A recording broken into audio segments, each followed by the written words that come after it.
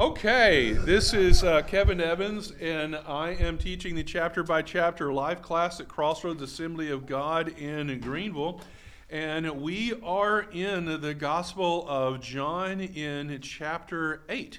And last week, we discussed the first segment of chapter 8, which actually goes from John 7:52 down to 11, and we got lost in the weeds, and we never got past verse 11. So at this point, Jesus is preaching in the temple on the second day of the Feast of Tabernacles, and John is reporting a number of arguments that he had with Pharisees who were challenging him on his claims of being the Messiah and of all his other teachings.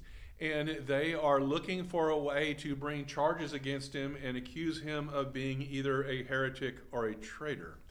And so Christ argues with them, is supporting his own testimony, and he argues with them against their clashes with them. And I apologize if I start throwing debate lingo in this because I'm in debate mode at the moment. And then he talks about his claims against himself. And toward the end, he makes them so angry that they're in the temple, in the courtyard, where he's teaching as a rabbi, where they are constrained by Roman law from stoning people. The Pharisees are literally picking up rocks and glaring at him. So, and that's when this chapter ends. So they get progressively more heated. So I'm going to read verses 12 through 30, and then we'll kind of dive in it and see how much we can unpack. So, verse 12.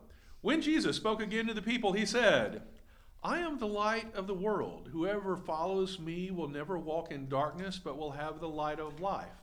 The Pharisees challenged him. "Here you are appearing as your own witness. Your testimony is not valid." Okay, I said I was going to read all of this, but I really feel the need to unpack those two verses. There's a tradition in the temple at the time, and I'm not sure if they still do this now, but they make the candles that they use in the temple themselves, and they use the priest's linen as the wicks. And so they take the priest's old garments, because I guess they're holier than everybody else's, and then they slice it up into pieces and wind it to make it into a string, and then they dip the candles. So the priest would literally say, they're the light to the people. And in this case, they literally are the light to the people because it's their underwear that they're burning for everyone to see. Which I thought was an interesting little cultural tidbit. There's a sermon in that. Isn't there? Have you preached it already? No. Oh, okay, good. Well, that was for free. You can develop that any way you want to. Okay, thank you. I like credit. So Christ says, "I am the light of the world," and when I film this movie, I'm going to have Christ looking over at the candles. Yeah, "I am the light of the world," not you, Kenny. And then whoever follows me will never walk in darkness. And then the Pharisees go, "How can you say that? You don't have the authority to say that." They challenge him on his authority to speak in the temple. And he's been speaking in the temple for 3 years now, assuming that this is when I think it is. Yeah. I think his authority is well established as to speaking in the temple. However, they're challenging him on not giving his references and speaking on his own volition. He's speaking as a prophet, not as a scholar. As a rabbi. Yes. And so they want him to be a lot more humble and show more respect to all of those authorities that are listening to him as he speeches, always. And so that's the challenge. If you go back to John 5:31, he said here, he said, if I bear witness of myself, my witness is not true. Yeah. So he's saying here that if he bears witness of himself, it's not true. But over here, he's kind of bearing witness of himself. God is his witness. Well, the next verse, not to get ahead of you, he says, even if I testify about myself, my testimony is still true. Right. So I guess that contradicts your verse there, doesn't it? Well, We have a direct clash between your Bible and mine. Once again, why does this happen, Bill? I don't know where Bill gets his magic Bible. I really don't. Because you always have these references that I don't have, and I don't know where to go with them. Okay, having said that, going on, since I didn't plow on through, Jesus answered, even if I testify on my own behalf, my testimony is valid, for I know where I came from and where I am going. But you have no idea where I came from or where I am going. You judge by human standards. I pass judgment on no one. That's interesting. But if I do judge, my decisions are right because I am not alone. I stand with the Father who sent me. Wait, he doesn't judge anybody, but if he does judge, that's like saying, I never lie, but when I do.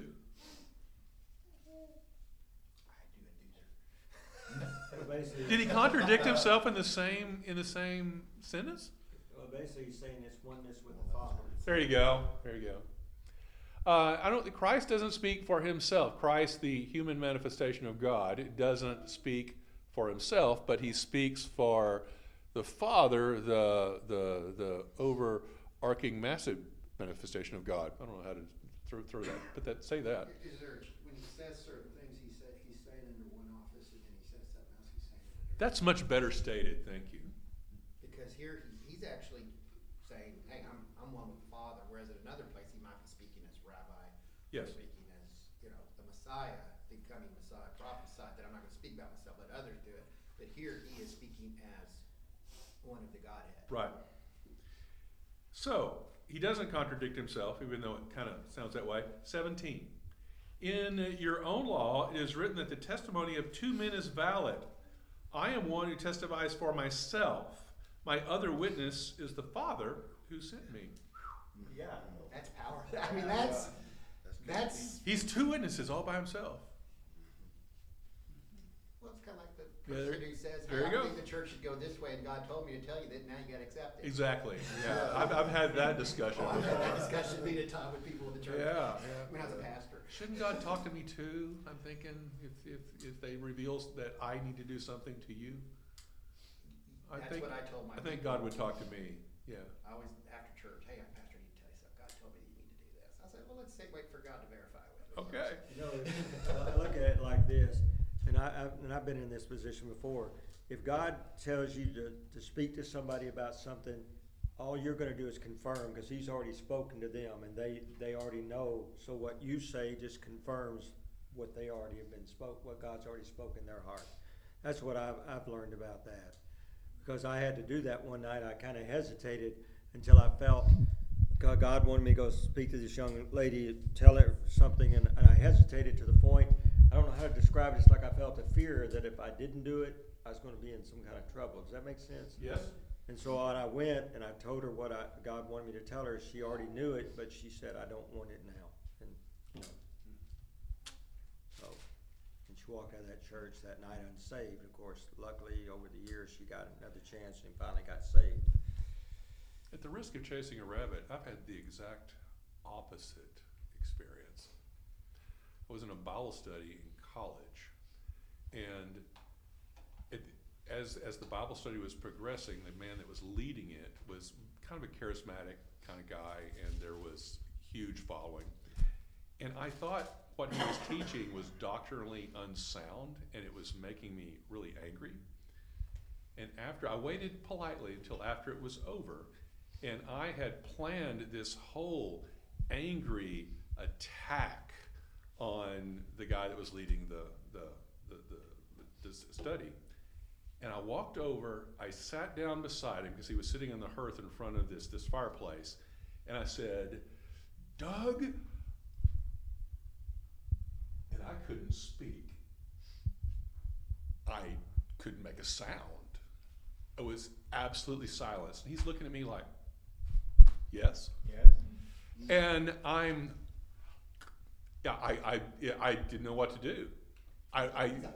Nothing came out. Did God come through for you? Nothing came out.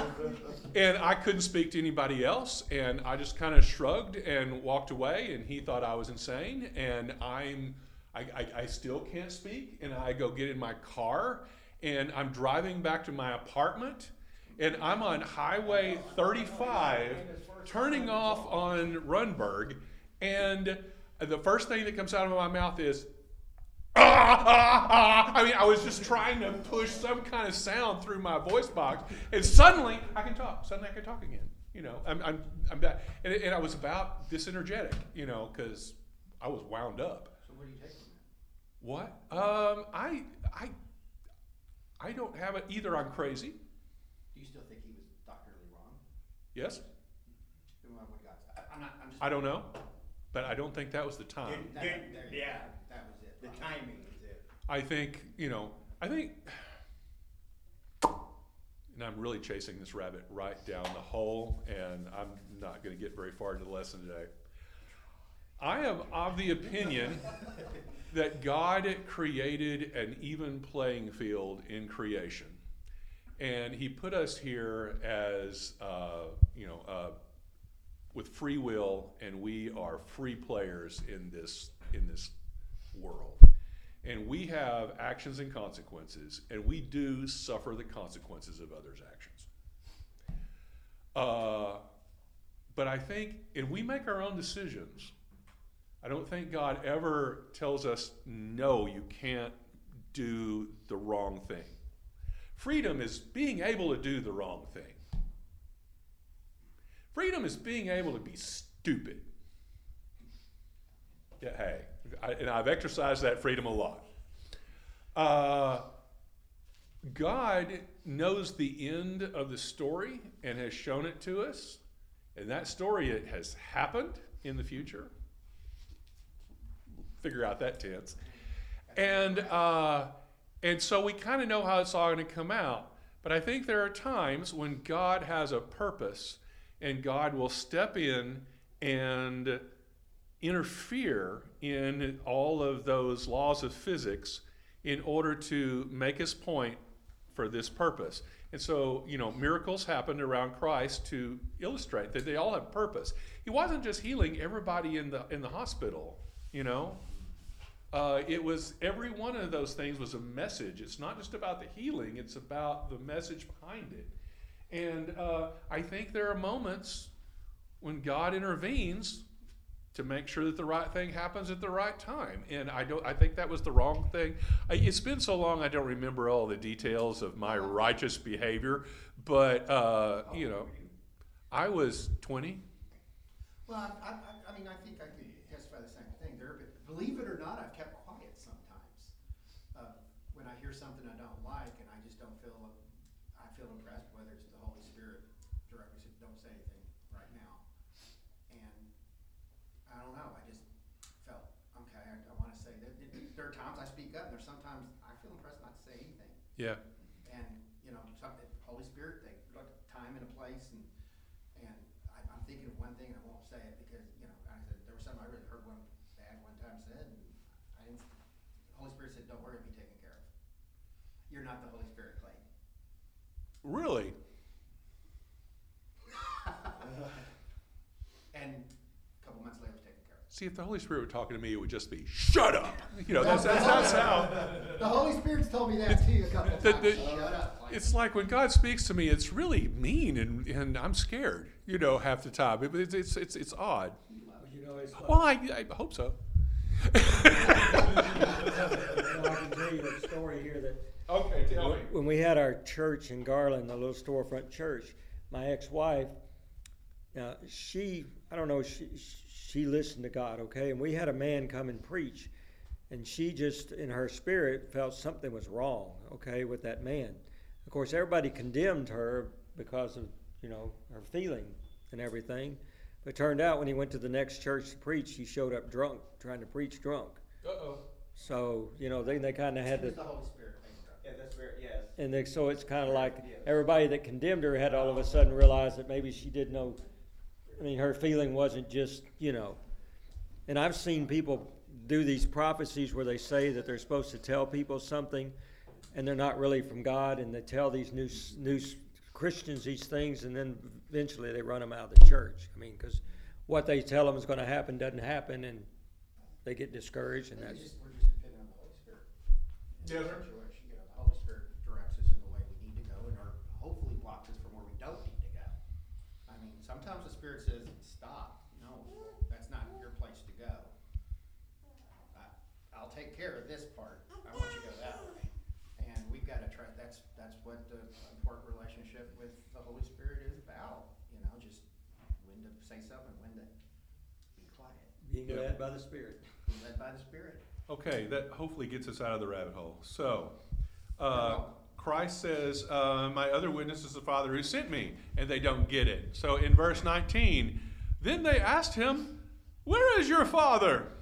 And being Pharisees, they already know the answer to this question because they've been dogging him, right? We've already figured out who his Father is and what his Father did for a living, and that his Father isn't alive, we assume.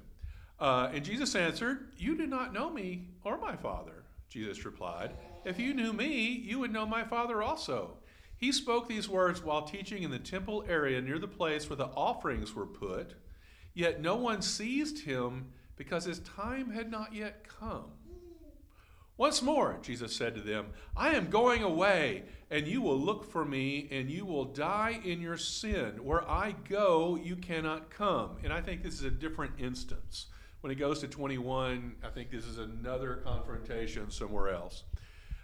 This made the Jews ask, will he kill himself? Is that why he says, where I go, you cannot come? Were they hopeful? I don't know where that came from. He could go where we can't come. But he continued. It's kind of a cynical thing to say if you think about it. But he continued, you are from below, I am from above. You are of this world, I am not of this world. I told you that you would die in your sins. If you do not believe that I am the one I claim to be, you will indeed die in your sins. Who are you? They asked, like they haven't been listening. I added that last part, that isn't in the Bible, Bill. God did harden their hearts. Yeah, man. Just what I've been claiming all along, Jesus replied. I have much to say in judgment of you, but he who sent me is reliable, and what I have heard from him I tell the world. And according to John, they did not understand that he was telling them about his Father. Yeah, they did. So Jesus said, when you have lifted up the Son of Man, then you will know that I am the one I claim to be, and that I do nothing in my own, but speak just what the Father has taught me. The one who sent me is with me. He has not left me alone, for I always do what pleases him. Even as he spoke, many put his faith in him. So we've got kind of a collection of three different, maybe two different sermons that he gave, talking about the validity of his own testimony. I think there's a little double meaning. When you have lifted up the Son of Man, then you will know that I'm the one I claim to be.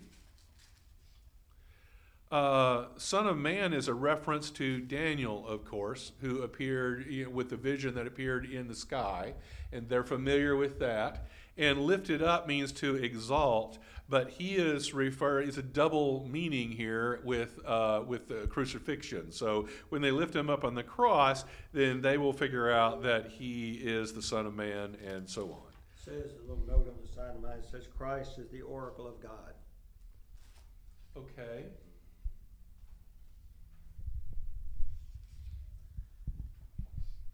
You didn't have a follow-up thought No, or just- anything? no, You It's just the note. just I- taught that out there. Okay, we'll do. Well, you mean debate teachers, you know what they're talking about. Yeah, I was hoping you had a point, but obviously not. Yeah, okay. A little reference, a little. Never mind. Okay, I'm fighting myself from being witty. Okay, great. We've got time. Verse 31 through 41. he advances the argument. And so they challenge him on why do we need to embrace your teachings when we are children of Abraham, because they're Jews and they're the chosen people and they don't have to listen to anyone since they are already in, you know. So why should they have to worry about him? It's like the once saved, always saved. Something like that. Do you see things out of the corner of your eye that aren't there? Never mind. What do you mean? I just sound crazy on the Are you internet talk- now. Are you talking literally or are you talking figuratively? No, I'm talking literally. I keep seeing things move, and I look over here, and there's nothing there. And that happens at home all the time. I don't know. I'm sitting in a room by myself, and I see something go over there in an empty room. It's called it's called floaters. You're having a psychogenic epileptic seizure. Not floaters. Because there can be angelic hosts there. Oh my word! You think they're okay? You could be having a psychological seizure. Okay, so either I'm seeing angels or demons, or I'm having a seizure, or I have little corpuscles in my eye that I'm seeing. Okay, lovely, lovely. You got trauma? No, I am the most non-traumatic person you know. It happens to me. Does it? Yeah, I'm home absolutely. alone with her all the time, so I don't know if it's paranoia or I see you. my brain is But I have, bored. They do. I have psychogenic epilepsy. Well, I think, you know, another possibility would be squirrels in the attic. I think that's another possibility that it might be. I just didn't know if you were like You know, what do you referring do something figuratively from. what do you do with these angels that are given to us to watch over us? And that's continual. Well, my angel needs to tiptoe more carefully. I'm a very sloppy angel. Yeah, but if you don't even acknowledge that they're there. The angel just disrupted our class. That's not doing you well. Anyway, Well, they I'm should have sorry. said, should have said fear not. I mean, Just don't worship it. Don't worry. All right, Grandpa. Okay. Where was I? To the Jews who believed in him, Jesus said, verse 31, if you hold to my teaching, you are really my disciples, then you will know the truth, and the truth will set you free. Oh, I've got a whole lecture right there. 31, they answered him, we are Abraham's descendants and have never been slaves of anyone. How can you say that we shall be set free? Jesus replied, I tell you the truth, everyone who sins is a slave to sin. Now a slave has no permanent place in the family, but a son belongs to it forever. So if the Son sets you free, you will be free indeed. I know you are Abraham's descendants, yet you are ready to kill me because you have no room for my word. I'm telling you that I have seen in the Father's presence what I have seen in the Father's presence, and you do what you have heard from your father. Abraham is our father, they answered. If you are Abraham's children, said Jesus, then you would do the things Abraham did. As it is, you are determined to kill me, a man who has told you the truth that I heard from God. Abraham did not do such things. You are doing the things your own father does. Okay, so what father is he referring to when he says your own father? Yeah, I think so. We are not illegitimate children, they protested. The only father we have is God himself. Okay. Then you will know the truth, and the truth will set you free.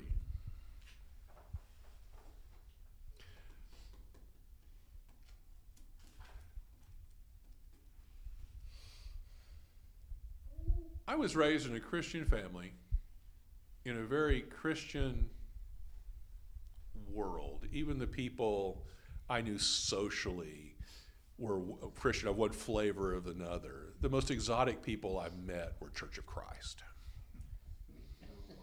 Those weirdos that don't use pianos. Oh my word, what kind of strange people are they? They don't believe in Christmas. I know!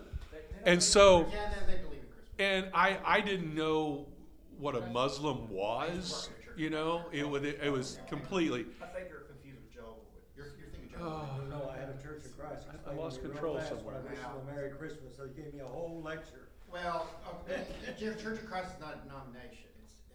It might be that church, but the church I worked with, the Church of Christ, So they had All right, Christmas go on. trees. I went to high school was pretty much the same experience. I hung out with all the church kids. Then I went to junior college, and I don't know. I lived at home, and I was a transfer student. I kind of popped in, popped out. Really didn't, socialize too much. And then I transferred to Austin, to the University of Texas, and moved into the dormitory, and dived headfirst into.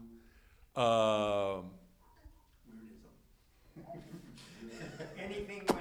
Social dysphoria. I'm not sure the right word for it. And my first true realization that I was not in Kansas anymore was when I walked into the main building in front of the tower, Littlefield Tower. There is this scripture is engraved into the stone above the building, and it's "Ye shall know the truth, and the truth will set you free," which is that's a nice motto for a college, I think. And I walked into this English class, and the professor stood there for an hour and a half and ranted about what a lie that was, and how what truth are we talking about, and all truth is relative, and challenge what is truth. Yeah, he ran a K on me. Yeah, exactly. And I was Blown away. beflummoxed. I don't. There's not a word to capture. I didn't have anything. I didn't have any reference point to put that into. Was that the philosophy class or just? Oh, it was a technical English writing class. We really rarely talked about technical English writing. It was all about his personal campaign to atheize everybody around him. That was pretty much this whole professor. I'll give his name, but I'm recording. Isn't that what college are good for nowadays, though, mostly? You know what? I take exception to that. Not always. And It stands for Texas Communist University. And I've had people say, well, you shouldn't have gone to Austin because Austin is full of sin. And my answer to that is yes, of course it is. It's also full of absolutely everything else. It's this really big city where there's 10 of everybody. There was one weirdo in my town. There they have a whole club of those. That's kind of, Very diverse. yes. And not only diverse, but it's organized. They all have organizations for every kind of weirdness there is in the world. And, I had heard of those people. Now there's this whole group I can go to, and they can give me a lecture. You were Paul going to Athens and with all the gods. Yes. There you go. There you go.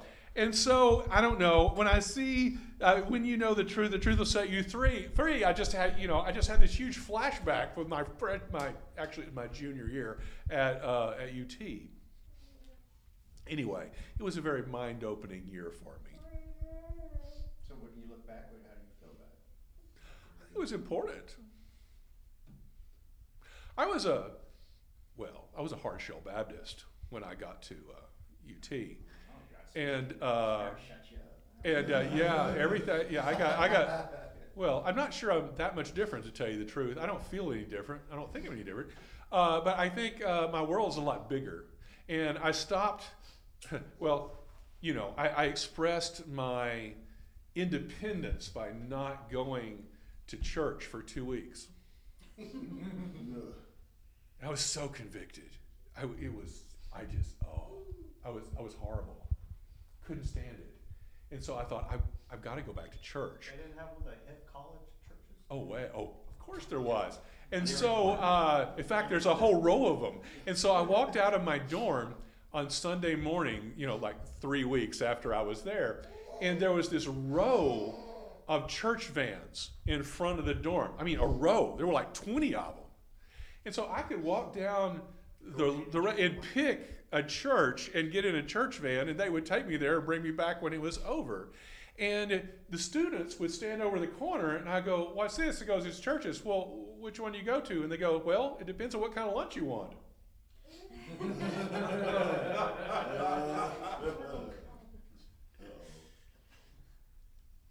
And so institutional spaghetti, basically 50% of them were institutional spaghetti. That's easy to fix. Yeah, and then there were other choices. So, you know, if you really wanted something tasty, you know, the Catholics were interesting. You should, you know. And so I started going to a different church every Sunday instead of, you know, that was my new rebellion. I felt better about going to church. I just went to a different one, and I didn't join one for a couple of years. But I never stopped going to church. Was it rebellion, or you just finding yourself who you were in Christ? Yes, Did you? I think it's both. Well, It sometimes served that need I needed your to, faith got stretched, yeah, and that's not a bad thing. and really challenged. And I spent most of that year with my mouth open. I didn't know what to do with most of what I was hearing. So you felt naive. Oh, very. Yeah. And, you know, people challenged me on my own beliefs. You know, well, why do you think that? Yeah. How come you don't drink? And I went, Told me. My dad said he'd kill me. because Daddy didn't? Yeah, exactly. Because my father would have killed me if he had ever found it. Anyway, yeah. Well, we were reprobates for sending our daughter to Texas Tech, Mhm. and Yep. my daughter, I said we prepared her for this. If my daughter can be convinced so easily in one semester to give up Christ, then we didn't do our job. Well, that's the truth. I said, all right, do we need to turn the Christians are lazy these days? He said, Christians are lazy, Internet. That's what he said out loud. Okay. We teach our children what to think without giving them the reasons behind Why? it and why. Amen, preacher. And solidified. My daughter went to Tech. She came back. Her and her husband, who was at Tech as well, are active people in a good church because we prepared her for it. Great. And that's it. It's And he's got grandchildren. and I've got grandchildren. but the thing is, we don't do. Oh gosh, this is so. There's a fancy balance to this, to where we protect our children, but we can't isolate them from knowing what the world says and thinks and does. And you know, my daughters or kids would come in and say, "Dad, we saw this on television," and instead of me just slamming it, I said, "Well, what do you think about it?"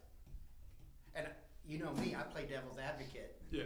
And I do the other side. Say, well, what is it about this? You know, and almost sound like a heathen when I'm talking to them about. But I'm trying to get them to know what they, not just know what they believe, but why they believe it, and good backup. And I think we're more into isolating our children from the real world Yep. than teaching them. And I think if you teach them, you're more likely to keep them. Like I said, if you I send them. couldn't agree with you more on that. I have a lecture there too. I don't believe in little Christian private schools. I think you need to throw your children straight into public school so they can see what the world looks like. I learn more from my secular Yeah, education than absolutely. my religious education. Just to follow up on what you just said, I went off to school, you know, like I said, a hard shell Baptist, and I you know, 6 years later, I came home Assembly of God and embarrassed my mother terribly. They weren't. That was just one piece of Yeah, that pie. they weren't too happy with me. It took them several years to process. Yeah. That So, was just one piece of that embarrassment. yeah. Oh, yeah. It goes worse. But And if you then I have a younger brother who became a Baptist chaplain, so now he's the good guy, you know. he's the And for a while, I was the heathen until, you know, my third brother, you know, well, he has tattoos and he plays guitar, so, you know. Where's your tattoo? I don't have, I'm a good Assembly of God. We don't have tattoos. If you do, it's an AG. Keep that sleeve down. Keep that sleeve down. I don't want to know. I don't want to know. Faith would not allow me. Yeah, oh, okay. Anyway, where was I? Oh, you sure knew the truth. Wow, I just stopped right there. Okay, no. They're saying that they are Abraham's children. So they are leaning on their understanding that they are the God's chosen people. And so it doesn't really matter what they do. They are in. God likes them. And they can do whatever they like, including kill rabbis they don't care for. They've been doing it for years, killing the prophets. It does sound like once saved, always saved, doesn't it? Yeah. Okay, irritating Baptist again. To kill a man is not to kill a doctrine, it's to kill a man. That's a famous quote. From who? To kill a man is not to kill a doctrine, it's to kill a man. Right. I'll bring you the book. Okay, I mean, it's okay. It's okay. All right, so I actually have time. Let's. I might make it to the end. So 42, Jesus said to them, "If God were your Father, you would love me, for I came from God, and now am here. I have not come on my own, but He sent me." He didn't say He was the Son of God, but He was right on the edge there. "Why is my language not clear to you? Because you are unable to hear what I say. You belong to your father, the devil, and you want to carry out your father's desire." See, before he was implying that, now he's stating it emphatically. He was... You think he got frustrated? Yes, And finally. John is at least portraying him as being frustrated here.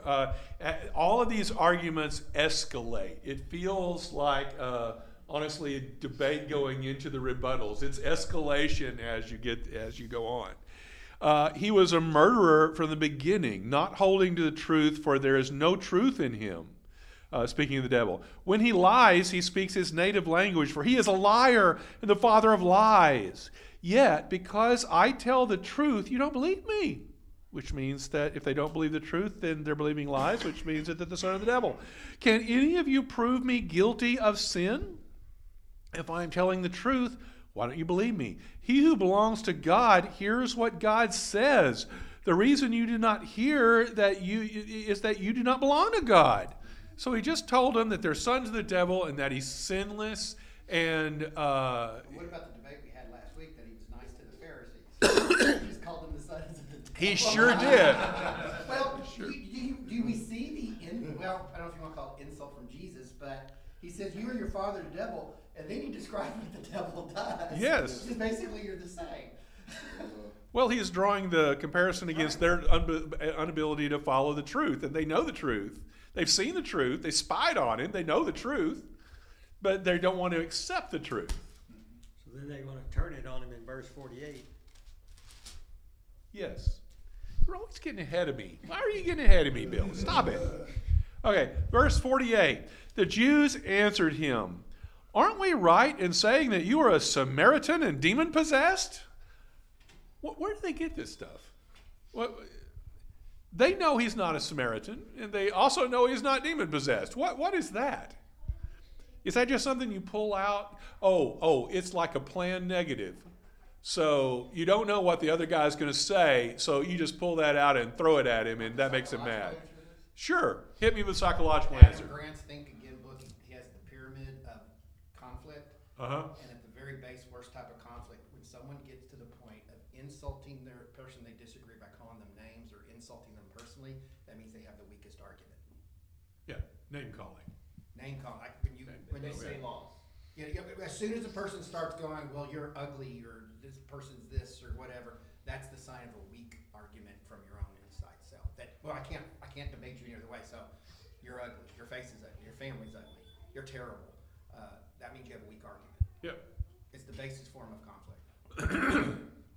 So Christ says, he answers them directly. "I am not possessed by a demon," said Christ, "but I honor my Father, and you dishonor me. I am not seeking glory for myself, but there is one who seeks it, and he is a judge. I tell you the truth, if anyone keeps my word, he will never see death."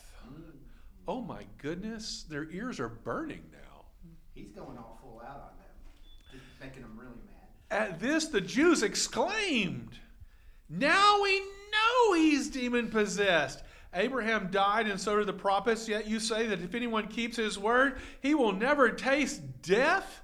Are you greater than our father Abraham? He died, and so did the prophets. Who do you think you are?" Jesus replied, If I glorify myself, my glory means nothing. My Father, whom you claim as your Father, is the one who glorifies me. Though you do not know him, I know him. If I said I did not, I would be a liar like you. But I do know him and keep his word. Your father Abraham rejoiced at the thought of seeing my day. He saw it and was glad. Oh, wow. That's powerful. You are yet 50 years old, did you said to him, and you have seen Abraham? They're such literalists. I tell you the truth, Jesus answered. Before Abraham was born, I am. And they knew exactly what that meant. And it ticked them off. At this, they picked up stones to stone him. I mean, they're in the temple now. We're not like stoning him behind the barn. This is, and Jesus hid himself, slipping away from the temple grounds. He pushed him as far as he could go. Poke, poke, poke, poke, poke, till they broke. Get serious now.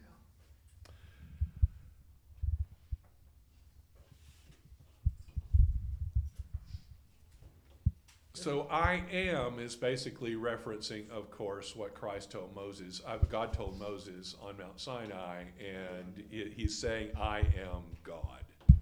And that's what, which is heresy in their eyes, and that's what got them so angry. So this is probably because he's like in the temple, right? Yes. Around Passover? This is Feast of Tabernacles. Tabernacle? Okay. Yep. All right, cool. So he's getting towards the end of his...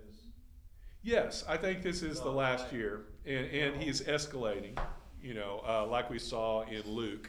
And so it's like he kind of hung around Galilee and preached out in the fields until it was the last week, and then he came into Jerusalem, and suddenly all gloves were off, and he Going out with a bang. Yeah.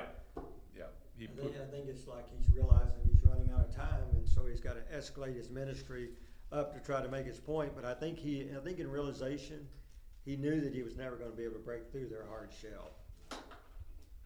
But he was going to gather.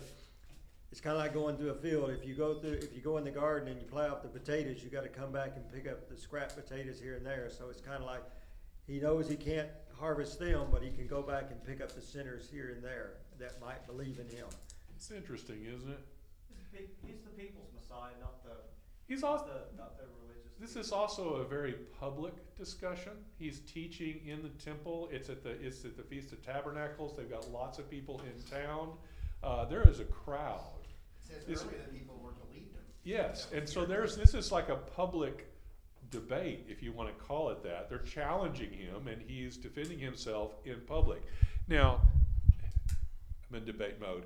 If you're in a debate, you're not going to convince your opponent. Your opponent is there, to compete against you. It's not like they're going to go, oh, I see you're right, and walk away.